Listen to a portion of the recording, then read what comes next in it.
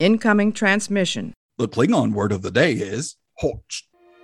These are the voyages of the starship Enterprise.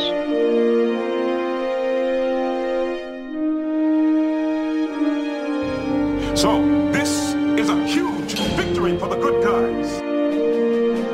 Scotty, beam me up. Resistance is futile. Live long and prosper. Boldly go where no man has gone before.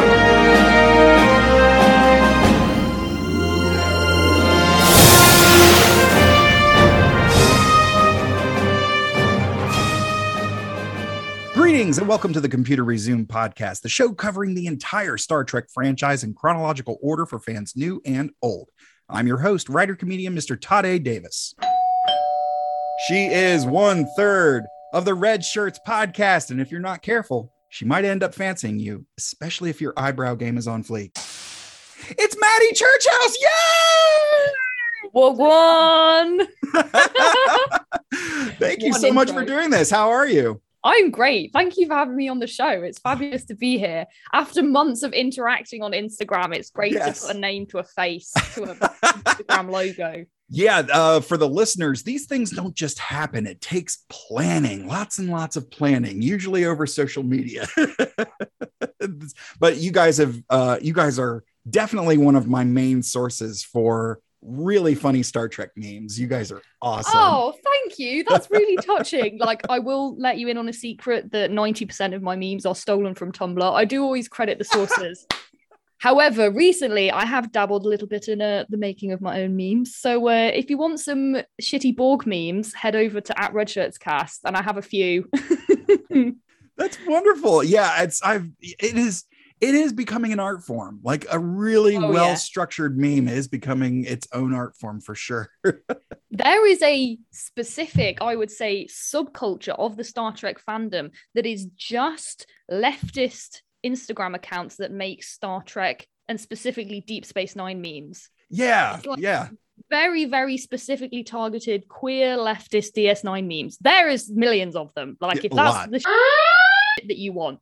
Yeah. Sorry, can I swear on this podcast? You absolutely can. Good. Because I'm going to say it a lot. Well, here's I get it out of the way. I forgot to mention this before we kicked everything off, but I do bleep swearing, but not because I'm opposed to swearing. I want the show to be as accessible as possible. So when I bleep it, I use the red alert siren just because I think it's funny. So okay. So you don't bleep swearing because you're an asshole. Correct. Right. I will refrain from now on. Well, as little bleeping as possible. I dropped the F-bomb when I was on with Jake. And so this is supposed to be just free and, do your own thing. Maybe your episode might get an unrated cut, a longer unrated cut. I've done that before. But so we spoke last week with Jake and about how you all kind of came together and how, when the pandemic started, who had the initial idea? Who said, I know, Star Trek podcast? Who was? Well, it was actually Jake. Was it? Okay. We had all vaguely met each other via stand-up comedy. And then I'd known that Nathan was a Star Trek fan because he did a joke about doing some poetry in Klingon in his stand-up set. So that's hilarious. As he tells it, I immediately added him on Facebook and started spamming him with Spock Kirk fan fiction. Yes. So Jake then somehow, I don't know how, Jake realized that we both like Star Trek. I think because I had something in my set about the fact that I couldn't be with Mr. Spock because he doesn't exist or something like that. So then he said, we're in a lockdown.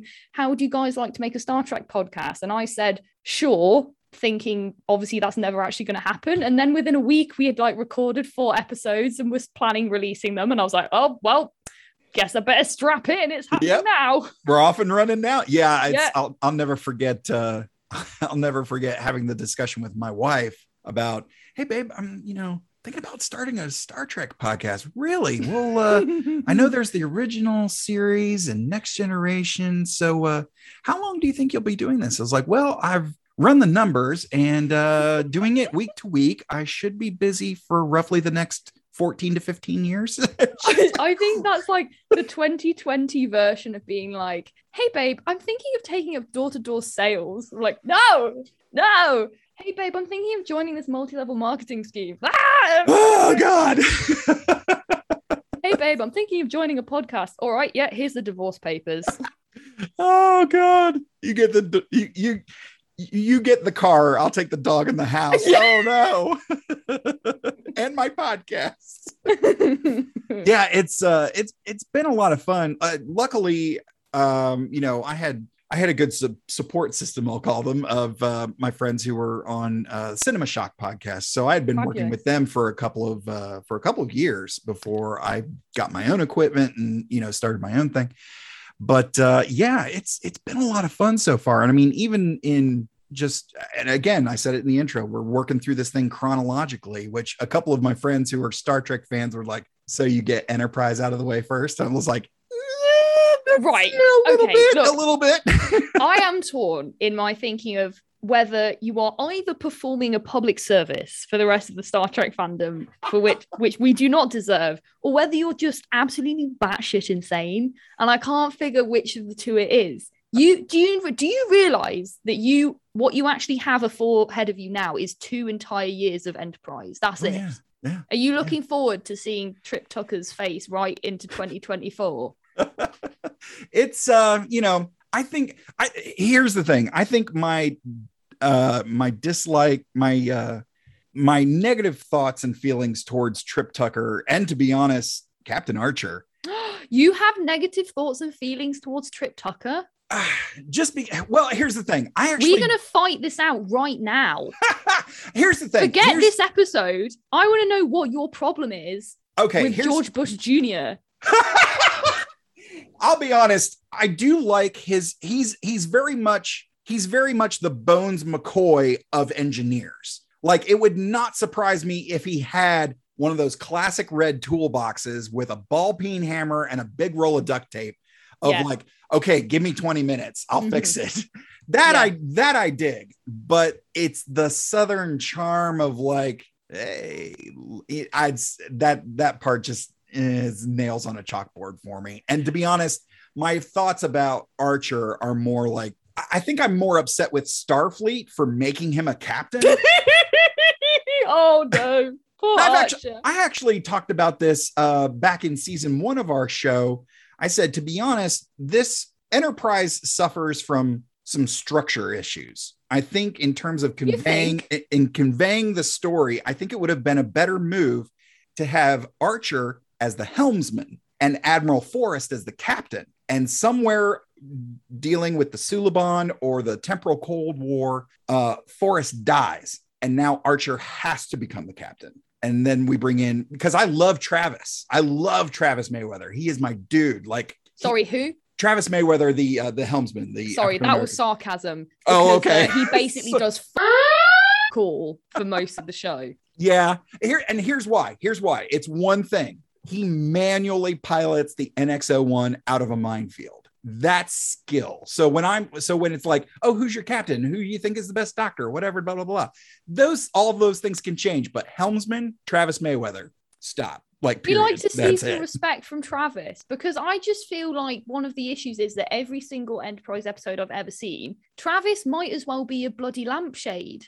He doesn't do anything. They don't give him anything to do. Yeah, they don't use him. They don't use him as well as they could. Yeah, for sure. I think, and I've said this numerous times, and I have a feeling you'll probably agree. It's because this show came out after the trend of episodic television, but before the trend of serial. It fell right in this gap where it wasn't one or the other. So then it was neither, but it was also both. Oh God. Yeah. And of course, premiering like 2 weeks after 9/11, like less than 2 weeks after 9/11. Like, I think there was a good part of, at least here in the States, people like, we need some hope. We need something. Star Trek. Okay. And so they leaned hard on this thing so much that it ended up crumbling under its own weight. Yeah, I'm gonna say, like, really, if hope is what you were looking for after 9/11, then like Star Trek Enterprise is not the place I would go for it. I feel No. we talk about the impact of 9/11 on Enterprise quite a lot on our podcast, because to me it's the most gloomy, militaristic, and I would say kind of from an international relations standpoint, it's the most kind of depressing and quote realist unquote attitude towards political relations, I think, of any Star Trek show. And I think generally speaking, Star Trek does tend to have this much more liberal outlook in terms of those kind of political relationships. And Enterprise really doesn't hit that spot for me. It feels like they tried to do something different. They tried to do something a bit more serious, and then they actually kind of missed something of what makes Star Trek so joyful to people in the first place. Yeah. It doesn't help that everything's bloody grey all the time. It's like grey uniform, grey ship, grey jacket, to Pole's wearing a grey sweater. Oh. Yeah, I think part of me, because I'm a next gen kid, so raised on Picard and the 1701D, which looked like this sort of 80s, 90s leather and wood paneling, everything. The ship looked like the coolest living room ever. Yes. But the NX-01 is very much function over fashion. It's still basically a submarine, which that is exactly how it feels. That. It feels like a nuclear submarine, but unfortunately, with the characteristics of a nuclear submarine, that F all happens and that you're just sat there waiting for things to bump into you. Yeah, exactly. I'm surprised that maybe this is Hoshi's role, that they should have just given her a headset so that every now and then she could take off the headset, look at Archer, and just shake her head like, no, we lost him. No, can't find him. I don't know. Like, that would have been great if there was no view screen. Just maybe if it was just a really thick window. It's like, and let Archer like go up and press his face against like, starboard. How about port? Can we see anything? It should be like the ISS. They've just got one cupola window and they have to fight over it. And Trip's like, it's my turn today to look out the window. In the meantime, like the duct tape, just all right, warp 4, hit it, guys. So what was your, and I believe, in reading and following along the episodes that I have listened to, of you guys, I've listened to at least a handful of them, that your first Star Trek experience, if I'm not mistaken, was the J.J. Abrams film. Is that right? It was. So apart from some like Star Trek, Star Wars, Harry Potter, Doctor Who crossover fan fiction that I wrote when I was 9, in which I was Princess Leia and I was being babysat by Mr. Spock, and we ended up going up through a wormhole onto a space station where we got attacked by Lord Voldemort and a fleet of 10,000 Daleks. Anyway, apart from that, I'm in. You've got my money. It's my magnum opus. I still have not written anything better than that to this day. And I was absolutely raging when my teacher only gave me 1 house point for it. I was like, one house point for this? This could be episode 9. Anyway, so that was like, so I had like a vague idea of the characters of the original series, but my first entry to it was with the Star Trek, like the 2009-8 film. And I just remember the first time seeing one of those movie posters and being like, oh, and it was just a time in my life where I'd finally discovered the ability to watch media. And that sounds like a strange thing to say, but I come from a house where for a long time, A, we didn't have a television, and B, when we did, we weren't allowed to watch American cartoons because America equals capitalism. Of course. Also Satan. I don't know. It might like... You're not far Disney off. Channel might have poisoned my mind and made me obsessed with wanting to buy burgers. I don't know. There's some logic. So yeah. So being like, oh my God, I can go to the cinema. I can use pocket money to go to the cinema. So yeah, going to see Star Trek 2009 absolutely blew my mind. Like, I cannot even tell you how, like, yeah, it was a game changer for me. It completely changed my relationship with sci-fi. I think it was apart from, I was already a massive Star Wars fan, obviously, but it was like one of the first like sci-fi films I'd seen in the cinema. So I fell completely headlong into that. And it actually wasn't until I was an adult that I then although I'd gone back as a kid and watched TOS, I didn't get it at the time because, to be fair, if you watch it when you're little, it's boring. It's very slow. Yeah. And I was off the high of like everyone running around and like lens flare, lens flare, lens flare. And then being like, what do you mean I just have to watch Captain Kirk being like, beep, computer, beep. Yeah, you're not wrong. So then I went back as an adult and watched it and completely fell in love with the original series as well. Yeah. And then because Discovery was coming out, I kind of then jumped on board with that. So I actually hadn't seen any middle-aged Trek, as I call it, like TNG, DS9, Voyager, whatever, right up until we started the podcast, to be honest. Wonderful. So I'd like seen pretty much all of TOS, all of Discovery, That's loved awesome. the films, never seen anything in the middle at all. I really wish I'd gotten a chance to hop on with you guys at roughly the same time, because I would have loved to discuss. I really enjoy the J.J. Abrams films, the J.J. verse, the Kelvin timeline. Mhm. I really enjoy the Kelvin timeline. Whatever you call it, yeah.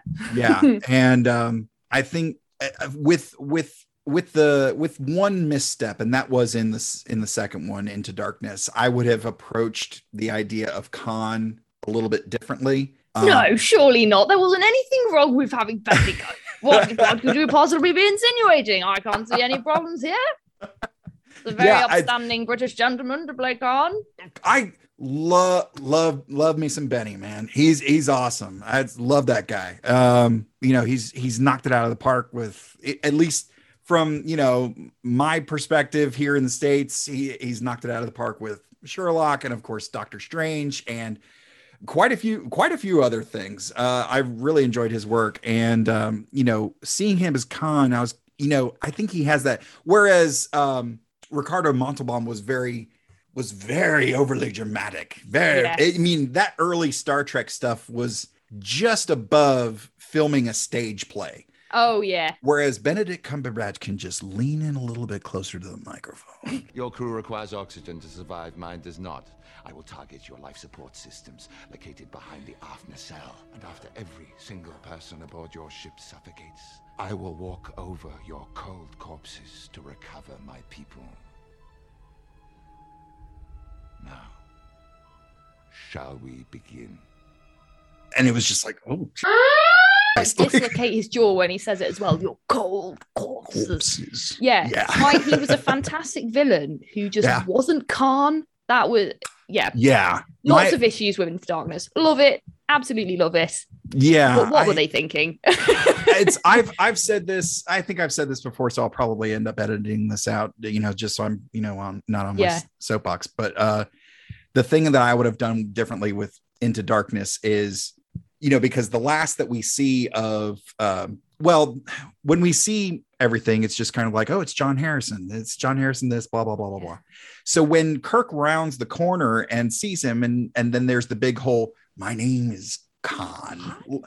Like, he doesn't know who Khan is. Like, Kirk has no idea. So the gravitas there is gone. Like, there's nothing there. However, what would have been cool is, if you remember in the first one, when he's a little kid driving his dad's vet, he passes his brother, who's also run away from home. Yeah, who basically gets cut out of the first film. But that's another issue. Right, yes. I would have had it when they start showing him the footage of Harrison, have his face obscured so that he can't see him. But they know him as this terrorist, Khan Noonien Singh. Okay, great. So when he rounds that corner in the brig on the Enterprise and comes face to face with him, it's not Khan. He goes, Tommy. And you realize that when Kirk ended up joining Starfleet, Tommy also joined Starfleet, but he went into Section 31 and became Khan. Right. Oh my God, you are going to love talking to Nathan, because he also has these amazing ideas of how to fix Star Trek. And that's a fantastic idea. Yeah. Like, you guys need to team up, go back in time, shoot Rick Berman in the face, and rewrite Star Trek for him. We'll get on it. We'll make it happen. Well, I mentioned to Jake that one of the other guests that's come on the show had an idea for what he calls Star Trek Echo. And you might not be familiar with this character. She's in Star Trek Voyager, but there's a child born on Voyager, during the whole show. And so she's known nothing else but to be raised on this ship. And her name is Naomi Wildman, and she's got a cute little girl. She's got some spikes coming out of the middle of her forehead. It's a really fun character. She's a really fun character. Oh, cute. But he's written some fiction that would actually put Naomi Wildman on the USS Echo with a couple of characters that would actually end up overlapping a little bit with Lower Decks, with the cartoon Lower Decks. So he started writing his own fiction, and when he came on the show, I said, well, we've pulled the script for Decker, who another story guy on Enterprise. He's a horror movie guy, and he actually did a script for Johnny Quest back in the day. So we actually pulled this. We actually deep dive and found the script, and oh wow, I printed out a scene, and the wife and I read it, and so we're planning to do it as sort of a radio play, as just kind of like, oh, here's this little snippet. Sick. That's awesome. But that leads us to like, hey, you're Star Trek fan fiction, like my buddies, we could do it as an audio play. Oh, and yeah. We can drop in some music. We can drop in some sound effects. Yeah, and music, sound effects. That's going to be perfect when I submit my extremely pornographic, erotic Kirk Spock fanfiction for radio play submissions. I just have to find some wet smacking noises. Is that Okay, so we've diverted a little bit here, but let's get back to Enterprise. What was your so you've only sort of scratched the surface, is what I'm gathering. You've only kind of watched a little bit of Enterprise, fair to say? I would say that I've had a narrow but deep experience of Enterprise. Okay. By which I mean that we watched like 2 episodes of it. And I then went and found an old live journal of Trip and T'Pol that lists every single romantic interaction they have over the course of 4 series. And then I spent an entire Sunday afternoon watching every single one of those scenes and like desperately skipping through episodes, being like, plot, don't care, plot, don't care, don't care. Where's the sexy scene? Where's the sexy scene? And see, almost everyone else I've had on the show so far is just like, God, how many times are they going to lube each other up with this blue gel while fighting? And we're just, but you're just like, hey, can we get any more scenes with the blue gel? Can we? Oh yeah, the blue gel is obviously an amazing invention. That's wonderful. Well, in watching this is kind of this is sort of like a little bit of a spy thriller type thing. Yeah.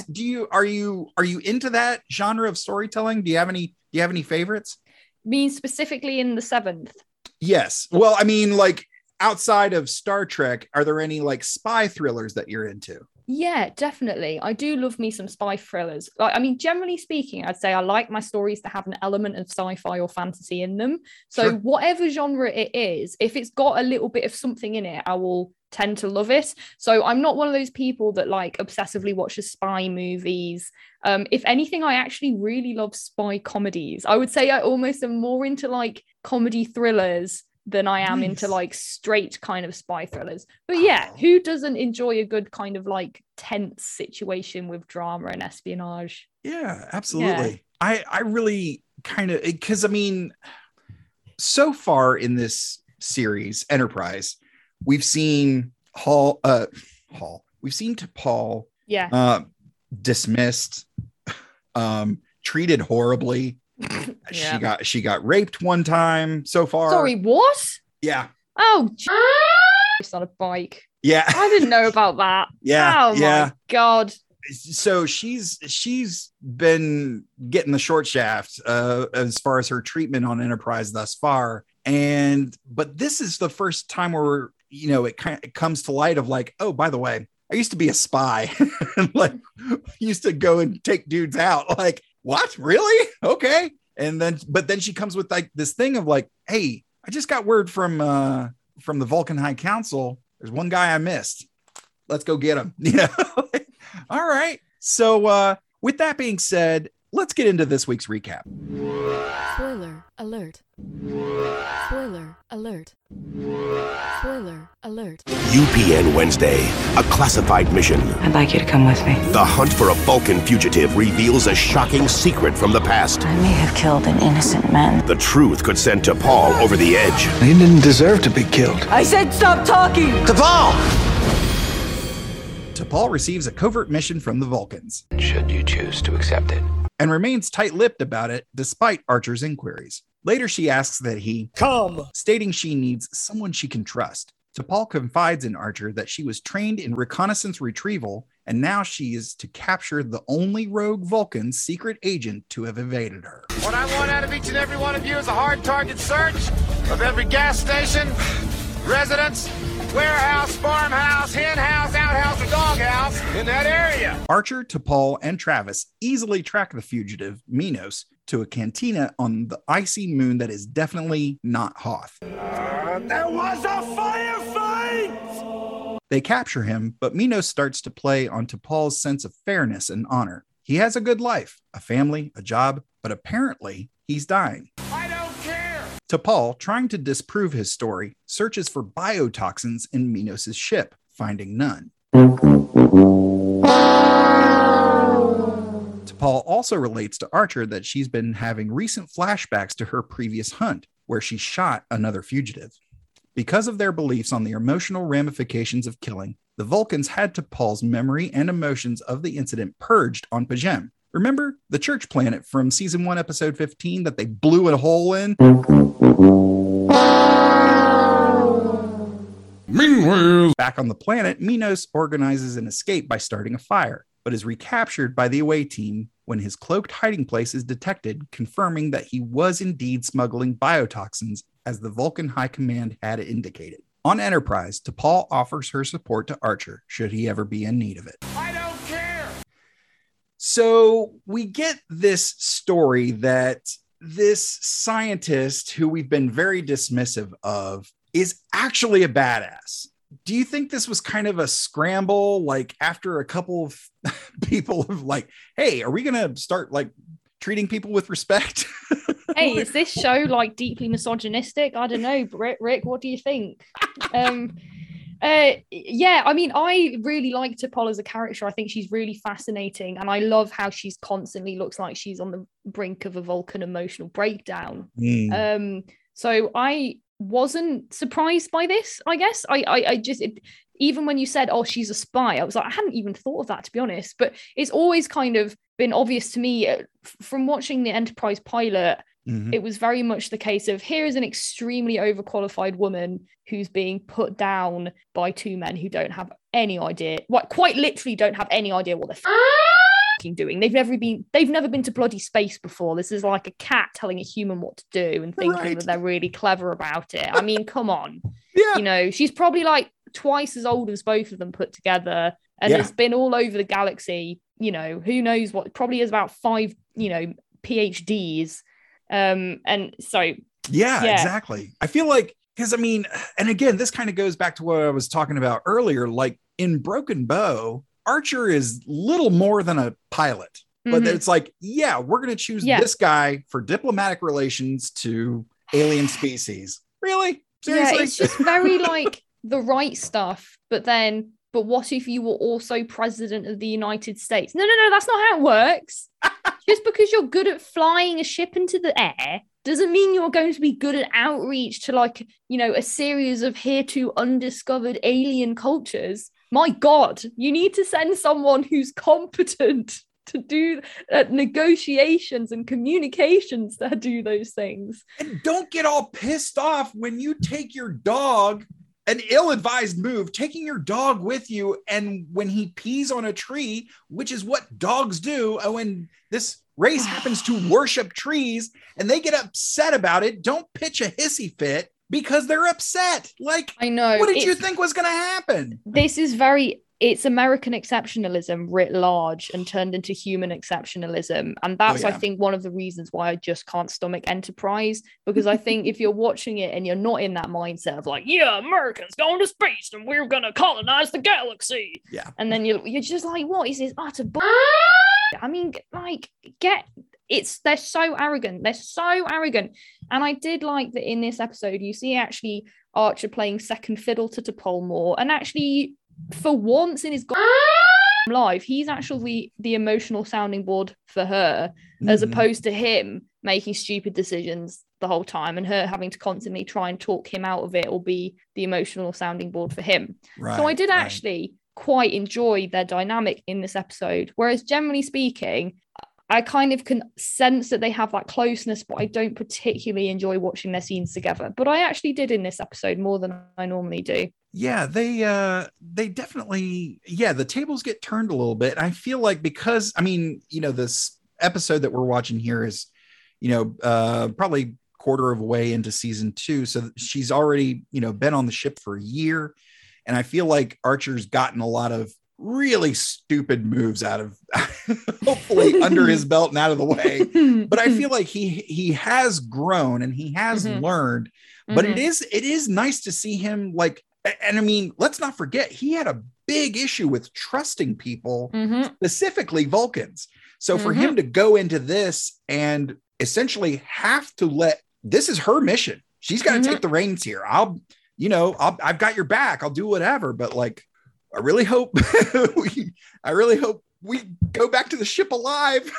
Yeah, I actually want to say that this is probably the first legit thing that I've seen Captain Archer ever do in like any episode of Enterprise I've ever watched. Because this is the first time he's actually stood back, trusted someone else, and let someone else who knows what they're doing take the wheel and been a support for them, as opposed to just sort of standing around looking like he's got a little bit of a headache, like, oh, I need to make some captain decisions. Oh,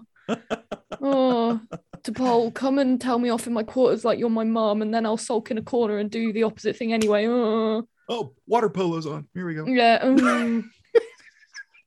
Although, to be fair, I did watch a little bit of the Tokyo water polo. Oh, did you? I get it. Oh, I'm so sorry about that. That's okay. Good boys are allowed to watch Star Trek too. He is. He loves Star Trek, honestly. Aww. And I know that's a weird thing to say, but like, okay, so story about my dog. When he's a rescue. Bless him. Yeah, he's super cute. Follow my Instagram for almost nothing but cute pics of my dog. Excellent.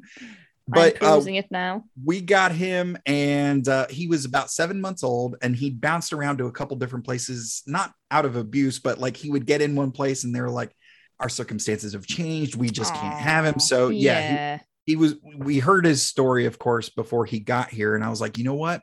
I want him to have a very distinct sound when he comes into our home that he will identify with as being home and being safe. So what I did was I put Star Wars episode 4, New Hope. And as soon as he came in the house, the music started. Dun, da, da, da. So now anytime he hears big, the big symphony, big horns, a big orchestra, his ears perk up and he's locked on the TV. And it's just kind of like, this is comforting. I am home. Oh, that's really cute. Yeah. And he, so when my wife and I have to leave the house for any reason, we usually put on Star Trek Next Generation, because it's got that kind of music throughout, in addition to Picard's very calming, assertive, like, I'm your father and everything's going to be fine. That's kind of his thing. Really good impression.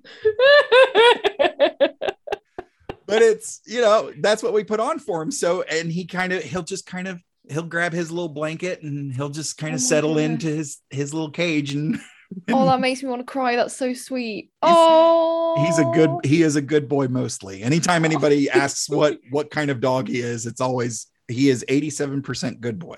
Oh, that's a very good ratio. Yeah. Bless him. But yeah, so gosh, we diverted sharply. What was I talking about before he started barking? Archer and T'Pol's relationship, I think. Yeah, I made fun of him for watching water polo. I actually did watch a little bit of the water polo with the Olympics, and I get it now. I feel like I was like, well, because I was watching, because I think they had some overhead shot. It was mostly, I think the only one I saw was the USA women versus China women. Yeah. And I was like, look, they're constantly having to move to stay above. And she's like, why are they doing that? I was like, because they can't touch the bottom. Like, and you're having to be accurate while fighting somebody off and swimming, not drowning. Like, I was like, this is pretty intense. Like, okay, I get it. Yeah. It's no wonder he's kind of into this. This is, it's a really tough sport. Like, it's really, like, physically, it's so demanding. I've done it like a couple of times in lifeguard training, and it's just absolutely knackering. Like, you would have to just be like, right, time out. I'm putting my feet on the ground. Like, I can't take it anymore. Oh yeah. If I ever played a period of that, I'd have to sleep for the weekend, like to recover. That's crazy. But so getting back to it, I feel like, this is kind of neat to see, like, Archer's very trusting of his crew. He's got a good crew. Like Malcolm, in addition to being the armorer, is like developing weapons while being the armorer. That's pretty impressive. And like I said, you know, Trip keeps that engine humming. He really does. And Travis, I've already boy, he does. Engine may or may not be a euphemism. But you know, Travis, Hoshi is killing it. To keep in mind, like, she's not an astronaut. Like, she's a linguist. She's a very lost language teacher. Yes. She's like, I was on a German exchange and now I'm in space.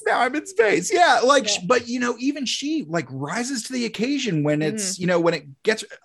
Can you imagine just being in her position of like, hey, I know the UT's broken. Like, stand here and translate on the fly because we're about to explode. Like, no pressure. So he's got a very competent crew, and we've seen him rely on them, but it's rare that it's like, hey, I can't do this. You have to take the reins. And that is nice to see, because I think American audiences for sure still see him as Sam from Quantum Leap. He's the guy. He's just shy of Captain America. Like, he's really like, he's kind of in terms of sci-fi, I'll say, you know, it's okay, right.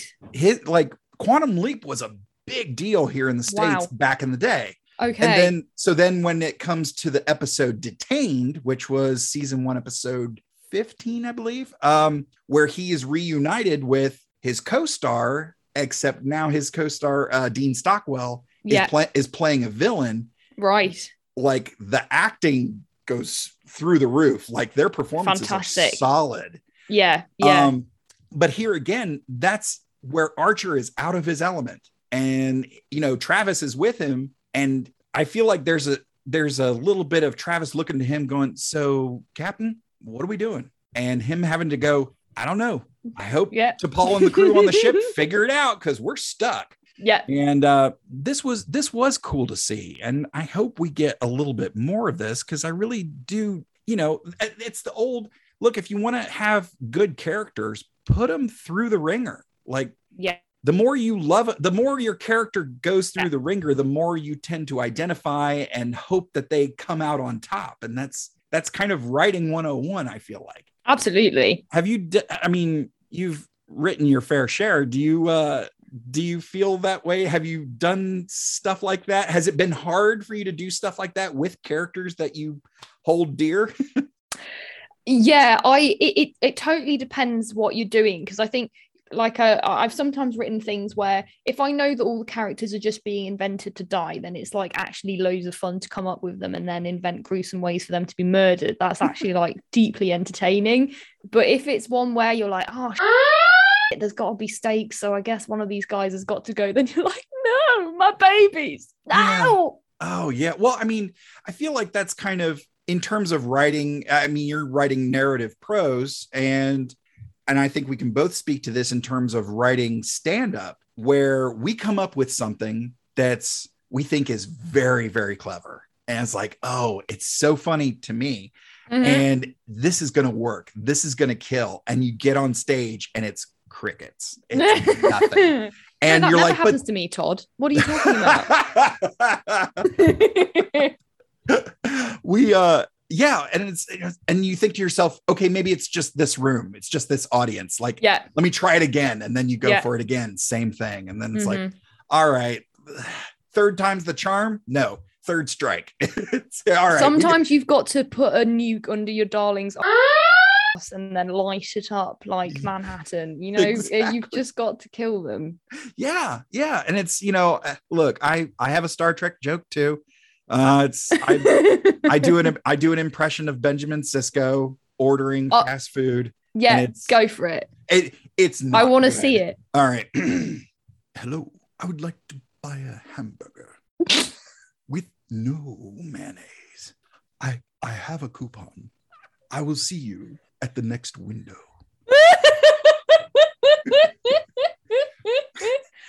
I love it. That's the short version. But every time I've done that, it is met with dead silence. Oh, nothing. No, It gets you just nothing. need an audience of Trekkies. See, you need to do that at a Star Trek convention, and then you'll get a response. I do. See, when I start that bit, my first thing is like, do we have any Star Trek fans? And usually you'll get, maybe about a third of the audience will give a little clap. Yeah. I say, okay, that's good. Let's take it a little deeper. Who's into Deep Space Nine? And you might get one guy, like, ironically, like, oh no. It's like, okay, perfect. Here it is.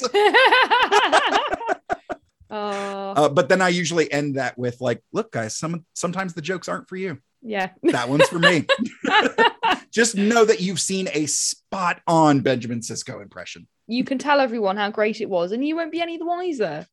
But yeah, I mean, there's things that we write that it's, I mean, as hard as I've been on the writing and some of the creative decisions of Enterprise thus far, I'm always quick to say, like, this is a daunting task. Like, because Next Gen was so popular, and then it sort of overlapped and bled into like the first African-American captain and how amazing that show was, which then overlapped and bled into here's the first female captain. And that show was even better. When that ended, it was kind of like, okay, we've got a couple movies. Look, let's keep this thing rolling. You guys are greenlit. Go do another Star Trek ASAP. Let's get this thing rolling. And I don't feel that they looked at it critically enough to really, there was nobody to go, hey, that's not a good idea. The song you got going, can we not so much? You know, when we said kill your darlings, Rick, we just the whole show, put it in the bin. Just the whole thing. Yeah, all 4 seasons out the window. Done, dusted, set it on fire. Right, that's it. Start fresh. Yeah, I know that the fans for a long time were clamoring for a 5th season or a movie to wrap it all up, especially the romantic ties between Trip and T'Pol. Spoiler for anybody who's just following along, but I don't know, because at this point, they're first of all, show's 20 years old. Some things need to stay dead. Yeah. And some things should never have been brought to life in the first place. And that includes Enterprise. Right. Well, I'm sorry, I'm joking. No. Hey, ragging into it. But I think it is, people, rib it and make fun of it, but it does come from a place of love, I think. Yeah. Because this does mean a lot to a lot of people. I mean, I have very similar feelings about the show. I don't know if you guys get it over there. That 70s show, sitcom here. And yes, I've heard of it. Yeah. Okay. That show was very special to me because I was watching that when my mom passed away. And Kitty on the show, played by Deborah Jo Rupp, who's an amazing actor herself. Yeah. She's on my bucket list of people I want to meet. Yeah. She's a fantastic actress, but like the character of Kitty was so much like my mom. Oh, lovely. That was something that I hold very dear to me because it helped me through a lot of depression. Yeah. To kind of see a version of my mom there on the screen. Like it was really nice. Yeah, we've all had that show that meant so much to us and only like 5 other people. I'm not saying this about that 70s show. Like, obviously, that was a massive hit. But, I remember there was this, everyone's got that show that only ran for 1 season where you were like, yes, this is the greatest thing I've ever seen in my life. And then the ratings were like, Oh, and sure. and the network was like, and then it got cancelled, and you're like, no, it happens. It happens it's sad. It does. It either just doesn't connect with the executives, or the sponsors don't get it, or the affiliates are like, the episodes in the wrong order. Oh yeah. And then destroy out of spite. Yeah. I mean, do you have anything? I mean, it doesn't have to be Star Trek, but do you have anything that's like either formative or helped you through, a show or a movie that was like your big warm blanket that you kind of indulge in when things were down? I just read voraciously when I was a child. So the books that I would always come back to and over again were the Chronicles of Narnia. I know it's a very basic bitch thing to say, but like most of the things that I read it was a lot of like stereotypical like early 20th century British children's literature like that. So yeah, that is something where I know if I want that kind of that sense of innocence and whimsy and comfort, I just head back to that particular sort of genre of children's fantasy that is just so comforting. And yeah, I've got probably of course I'm the youngest of three, so my parents my parents were very much brother. I was the the youngest of three, but my next oldest brother was 13 years older than me, so our parents had us like generations apart. So I my parents had me when they had just turned 40. So they were kind of done. They were kind of done with the whole raising kids thing. So it's like, were you planned, Todd? No, I'm going to go ahead and just say it right here. I was definitely the makeup sex baby. Mom, all mom had to say was, that's it. I've had enough. And then 9 months later, Todd's here. But, because I sat in front of the television, as a child a lot, it was a lot of like Looney Tunes from the 40s and some of that like late 80s, early 90s animation. But then because as a young kid wanting to hang out with my older brother, by the time I was old enough to be like, I want to hang out with Chris. Yeah. He was in the demographic for Saturday Night Live, Johnny Carson, David Letterman, The Kids in the Hall, and, a lot of those things that, late teens, early 20s, late night stand-up comedy. So I was getting that with the cartoons. Nice. And so a lot of those things I do hold dear. Like I can't tell, especially getting into stand-up, we have those dreams of like, I'm going to have a Netflix special, an HBO special. I'm going to have, I'm going to kill Ellen DeGeneres and wear her skin, and then I'm going to take over her show. Remind me after we wrap the show to tell you my Ellen DeGeneres joke.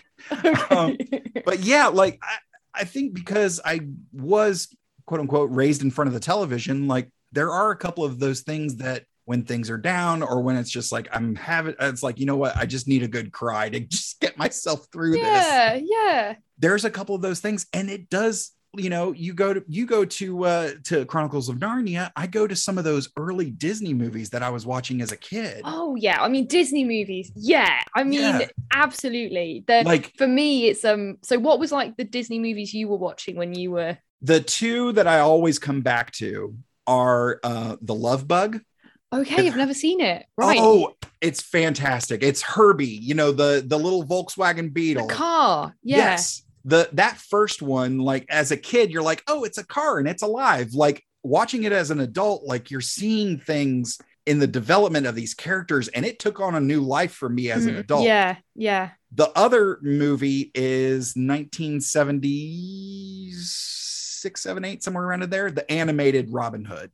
Like, so wonderful. Yes. And glorious. Because it sounds like you are familiar with it. The two sister rabbits and their brother rabbit.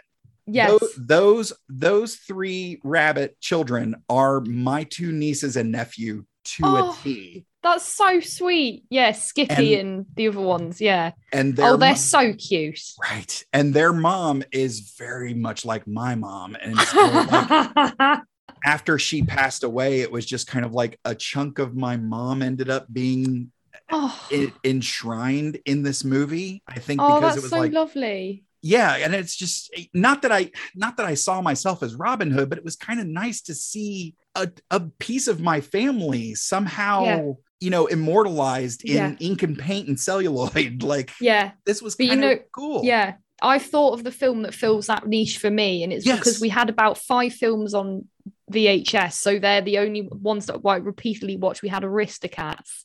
Oh, okay. And we had Snow White, the old one, and we had Fly Away Home, the film with like young Anna Paquin. Her mother dies and she has to move out to like Canada or someplace in the middle of nowhere, and then she finds a load of goslings and she like raises the goslings, and then she has to like fly with the goslings in a microlight, and they like fly through the center of Baltimore and teaches all the goslings how to fly. And like, I can't watch that film without howling, just like crying through, like, the baby gays and going home.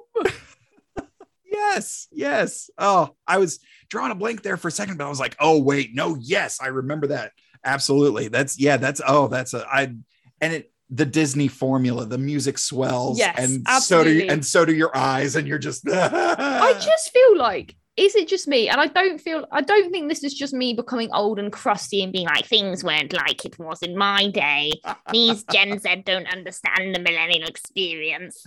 But I don't feel like they make that kind of 90s American family movie anymore the way that they did back in the 90s and early noughties, because I feel like all the ones I watch now, there's so much money in it, and there's so much CGI, and there's so much focus on like, oh, but there's going to be explosions and there's going to be action sequences. I just don't feel like you have that same sort of genre of films that they just used to constantly churn out back in the day. Things like oh god, like Honey I Shrunk the Kids, or like the one where the cat and the dog have to run across America to get back to their family again, and Homeward Bound. And I don't know, maybe it is just me like being out of the loop of kids films, but I feel like they've really changed. I feel, I can totally understand that point. I think whereas Disney as a studio has definitely gotten away from that. Yeah. I think the best thing they ever did was buy Pixar,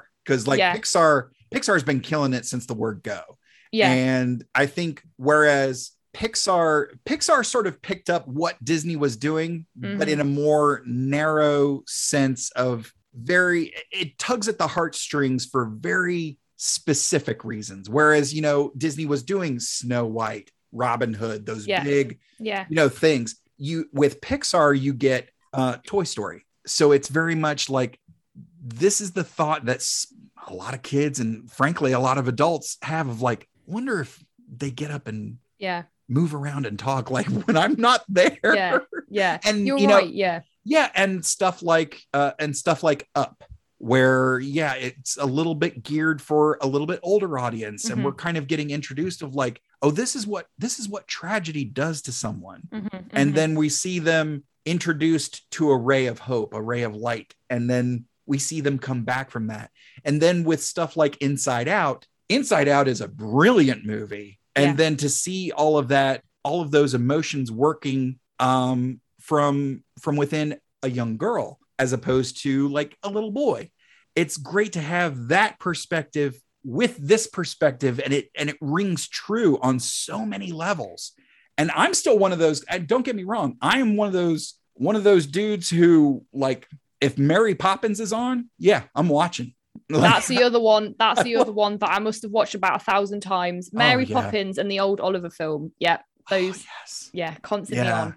I know what you're saying, that we do get those films, but I feel like it's animation where that genre really stands out now. And that's where you kind of turn to get that same kind of extremely emotionally fulfilling and cathartic childhood, but also family-friendly movie experience. I feel like you don't get the same genre of film, but with live action set in like a family home in the same way that you did used to.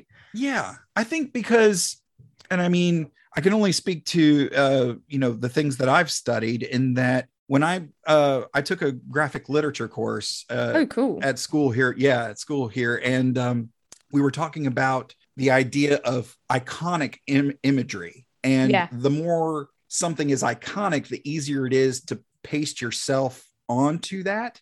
so that you identify more, which is why Robin Hood, as portrayed by animals, is so widely accepted and fondly remembered. You know, Herbie, for me, it's not the human characters. I'm with the car. It's the car, which doesn't have a face. It kind of has some. He's kind of got his cute little face. Yeah, he's got the headlights and he's got the little handle for a nose and stuff like that. But because it's so iconic, because it's not human, you're able to identify more with that. And then to look at Pixar, Cars, Toy Story, Raw Emotions from Inside Out. These things aren't human, but we are so able to identify. Yeah, absolutely. On a primal level with these things that it hooks us in. And I think Disney has a, welcome to the We Love Disney podcast, where we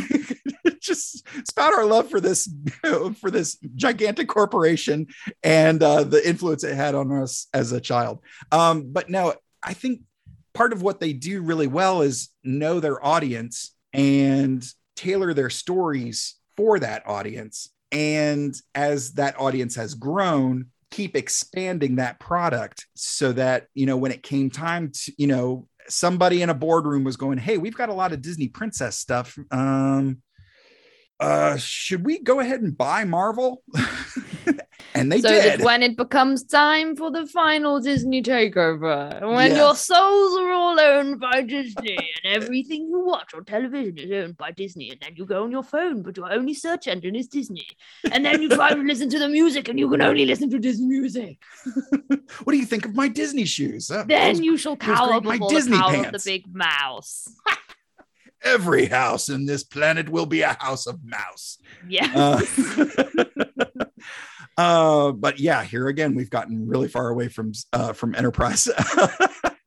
But how do you feel about the character development of T'Pol, in that we get to see her like really struggle with the idea of, do I need to take this dude out? It all kind of falls down on me. Like, this is definitely a T'Pol centric episode, as was noted by a couple of different outlets that I saw in my research. But how do you feel about how her character has progressed here? I really enjoyed it, and I actually was I was very let down, but only I was disappointed but not surprised in the way that the episode played out, where they set up this moral quandary where T'Pol is really like, she is almost looks like she's on the verge of like Ponfar again, because of how stressed she is. Like, her lower lip is like trying to escape from her face. And she's got this moral quandary in front of her, which I think is very similar to the kind of moral quandary that gets brought up in Star Trek all the time, where she's confronted by a man who does seem to be fundamentally good and is saying that he's innocent. And he's pointing out that, like, look, you're probably being given false information here. Are you just going to follow the mission brief, or are you going to actually make the call to let this guy walk free? And I feel if it had been any other series of Star Trek, I with the exception of potentially DS9, because I think in DS9 they do deliberately kind of blindside you with these sort of more morally uncomfortable situations as a deliberate tactic to leave you feeling discomforted. With the exception of that, I think every other Star Trek series would have ended with that episode of T'Pol and him sitting down and her letting him go, and then them finding out that was, and then her either just making that decision and leaving it and having that been made off the bat, and everything in the episode playing out to suggest that actually, that potentially she was being led to do something that was wrong there. But instead, because it's Enterprise, they want to have their cake and eat it.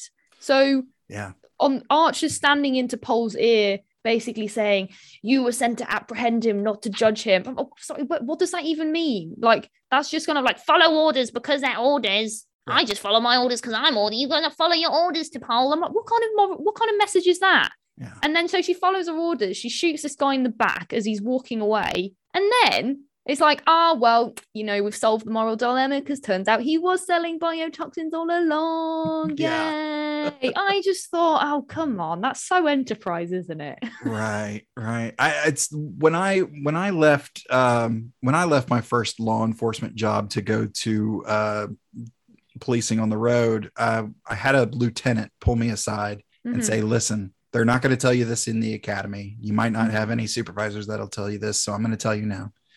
Biggest power that you will have as a law enforcement officer is the power to not arrest. And I've never forgotten that. Yeah. And hearing things in the news and here more recently, I guess this is where I'm getting older, because my training, which wasn't that long ago, was like 1960s, 1950s. Oh gosh, how old do you think I am? I know I've got some grace in this beard, but geez. But my training was very much like, hey, stop, think, use your head.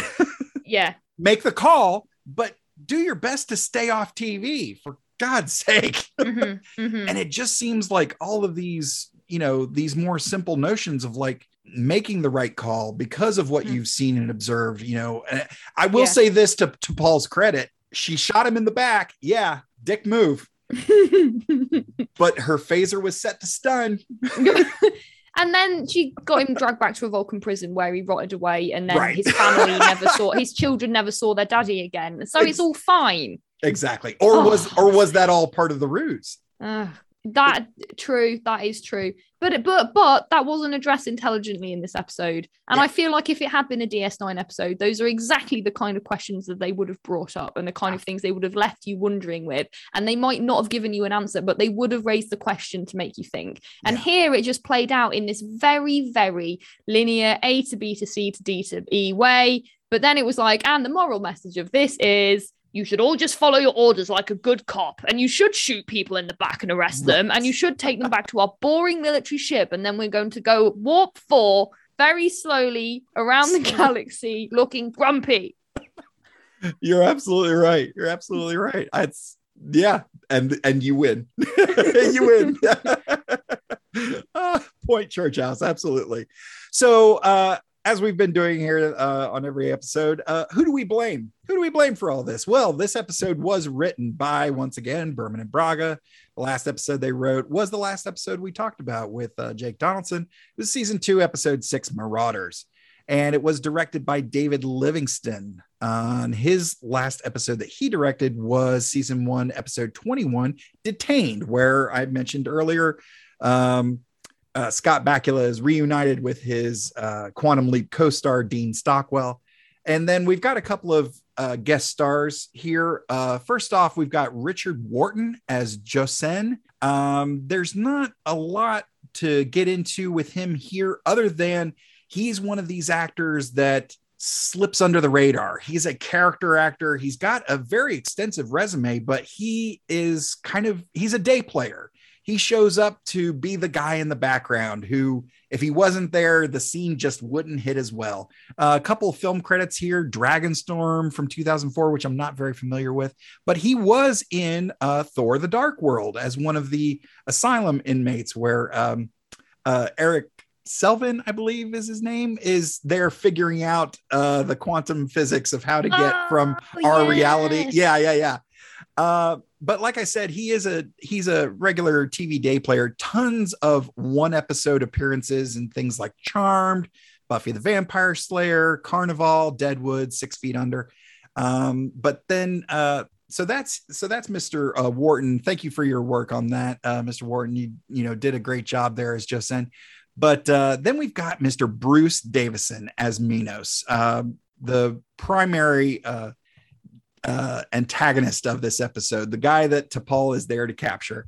And a lot of he's got a very extensive resume, with his first film credit being Last Summer, which came out in 1969 and actually had a rating of X. Now this, I went and looked this up a little bit, and on the other podcast that I'm on, Cinema Shock, we actually discussed how the ratings have progressed over the years, and things that were rated X back then might not get an R rating today, and they probably hover around PG-13. But, you know, as I read into it a little bit more, I mean, you've got some underage kids smoking pot, some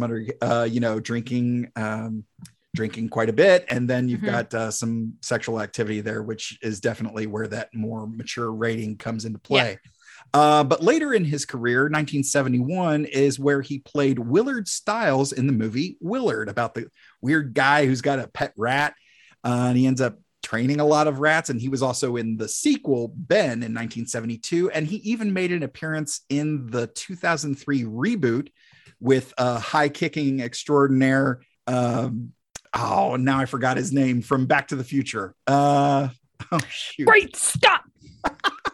Yeah, he plays George McFly. Oh, what is his name? It's not important. Anyway, Michael J. Fox. No, the dad of Mike. Sorry, you mean dad? George McFly? I don't remember. However, I would say that you definitely will like Suicide Squad then, because he's also in that. Oh, that's right. I forgot he's in that. Yeah, he's Polka Dot. Is he Polka Dot? No, sorry. I mean this guy Willard that you're talking about. Oh, Bruce Davidson. Rats. Yay! Oh, Willard. Willard is in the Suicide Squad. Okay, all right. You may have just sold another ticket right there.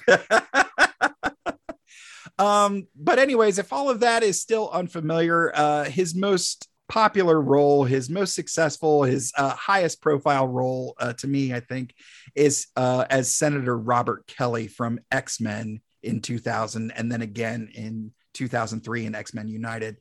Did you see those? Did you see the X-Men movies, those early X-Men movies? I adore I like lap up anything X-Men. Yeah. Those are really like great. A baby goat at a bottle of milk. Yeah. After X-Men United, there was a bit of a dark period in terms of the X-Men movies, but those first two were really, really fantastic. And he was really solid as the Senator. I love his commitment to that position as Robert Kelly of like, I mean, he's definitely a politician, but you see like, this is why he's here. He's, for the American people, blah, blah, blah. And yeah, it's really nice to watch his character make that turn throughout that first film. And then to see, well, he doesn't really play Robert Kelly in the second, spoilers for X-Men, for the X-Men movies, which are 20 years old. But yeah, when he's Mystique in the second one, and it's fun to see how that character has progressed. But yeah, here, this is his most recent appearance in the franchise. He hasn't been in anything more recent, but his first appearance was actually an episode of Voyager. It's season 3, episode 6, Remember, which came out in 1996. So yeah, we've got some good. It's a tight. This is a tight episode. We don't have a lot of background details going on. It is mostly a character driven episode, which I think in terms of Enterprise ends up being the better episodes. Is the stuff that really dives into the characters, and I think we've discussed that at length here. So Maddie, you have any final thoughts about this episode of Enterprise? Well, yeah, in terms of who we need to blame, the answer is just always Rick Berman across the board. There doesn't actually need to be any discussion to come to that conclusion. But right. I feel that since that's a given, if we wanted to be more specific in where we pinpoint the blame, I would, sorry, Trip, much as I love you, I'm going to blame you for this episode because, first of all, his hair was awful. I don't know who did his hair, but there was too much gel. That little side parting, not a look. We don't like it. It's very unsexy. And normally when I'm like Trips on screen, I'm like, great, you know what? My brain's disengaged, but I've got something nice to look at. This episode, I didn't even have that because he just had the stupid hair on the whole time. Yeah. And what was he doing in that little scene when he's pretending to be Captain Archer to that confused Vulcan? And then the only thing he has to deliver is baseball scores or something. I mean, for crying out loud. Yeah. You'll notice that scene was left out of my recap. Yeah, I thought, right, this is going to go somewhere, and that stupid like basketball score or whatever it was is going to turn out to be code for Tripol and I are trapped in a burning building, quick beam down and all guns blazing. No, right. That's it. That's the end of the little B plot. Yeah, it would have been nice if Archer and T'Pol had first of all, if they had gotten a little more time to discuss the questions that inevitably arise when you see this story. But it would have been kind of cool for the T'Pol and Archer to get back on Enterprise and see Trip nice and sharp with a 4th pip on his chest going, what happened while we were gone? And have Trip just slowly reach up and take it off and go, nothing. By the way, your favorite team won. I got to go back to engineering. That would have been brilliant. Well, next week will be the end of the Red Shirts folks coming on this show for our Red Shirts Computer Resume crossover. I've had you might so as much well fun. end the podcast now, Todd. You've done it. You've peaked. We're the best guests you'll ever have. Don't kid yourselves. So I feel my time is drawing rapidly near. But next week, we will be joined by the last of the Red Shirts, folks. We will be joined by Mr. Nathan Thomas for Enterprise Season 2, Episode 8, The Communicator. And that episode, of course, is available on Netflix, Hulu, Amazon Prime, and of course on Paramount Plus. Maddie, what do you have going on that people can come find you and throw money at you? That's a really good, interesting question, Todd, because right now I feel like I actually have a lot of lying wrapped in my duvet eating chocolate going on, as opposed to sort of actively participating in creating things going on. Right. Yeah, I'm hoping to get back into stand-up comedy now that things are we're pretending, at least in Britain. We've got collectively amnesia. We've decided that COVID doesn't exist anymore. So everything's gone back to normal until inevitably we get hit by the Delta variant and all our grands die.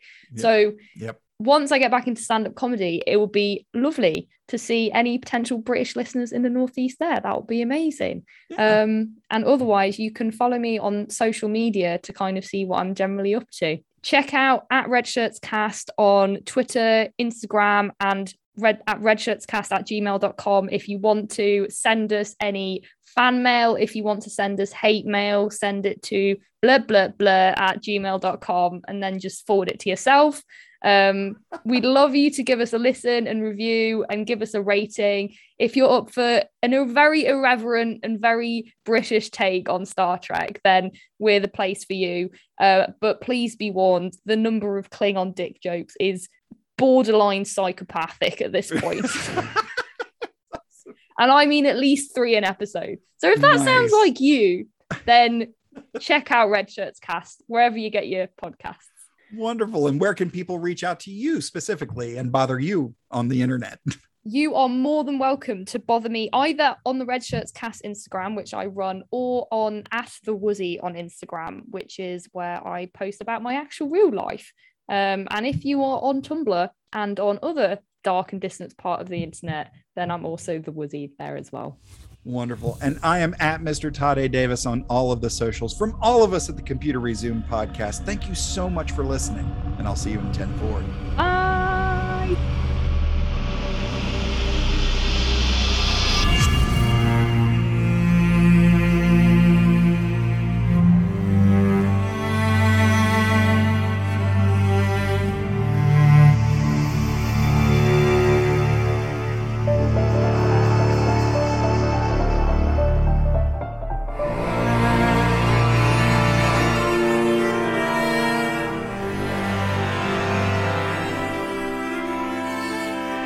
Feel free to send us your subspace transmissions to computerresumepodcast@gmail.com or at Computer Resume on Facebook, Twitter, and Instagram. The Computer Resume podcast was created and produced by Mr. Todd A. Davis. Our logo was designed by Will Martin and Justin Bishop. The opening theme was produced by Justin Bishop. Our outro music was provided with permission by Drone Node. Additional music was provided by Mr. Todd A. Davis and Gary Horn. And I'm Kat Davis at that.darn.cat with a K on Instagram. The Computer Resume podcast is part of the Slice of Fried Gold Network. #LLAP. We'll see you next time.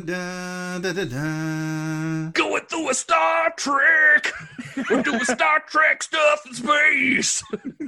We probably got some phasers and shuttle pods, and we're gonna find a brand new race. How's that for a slice of fried gold?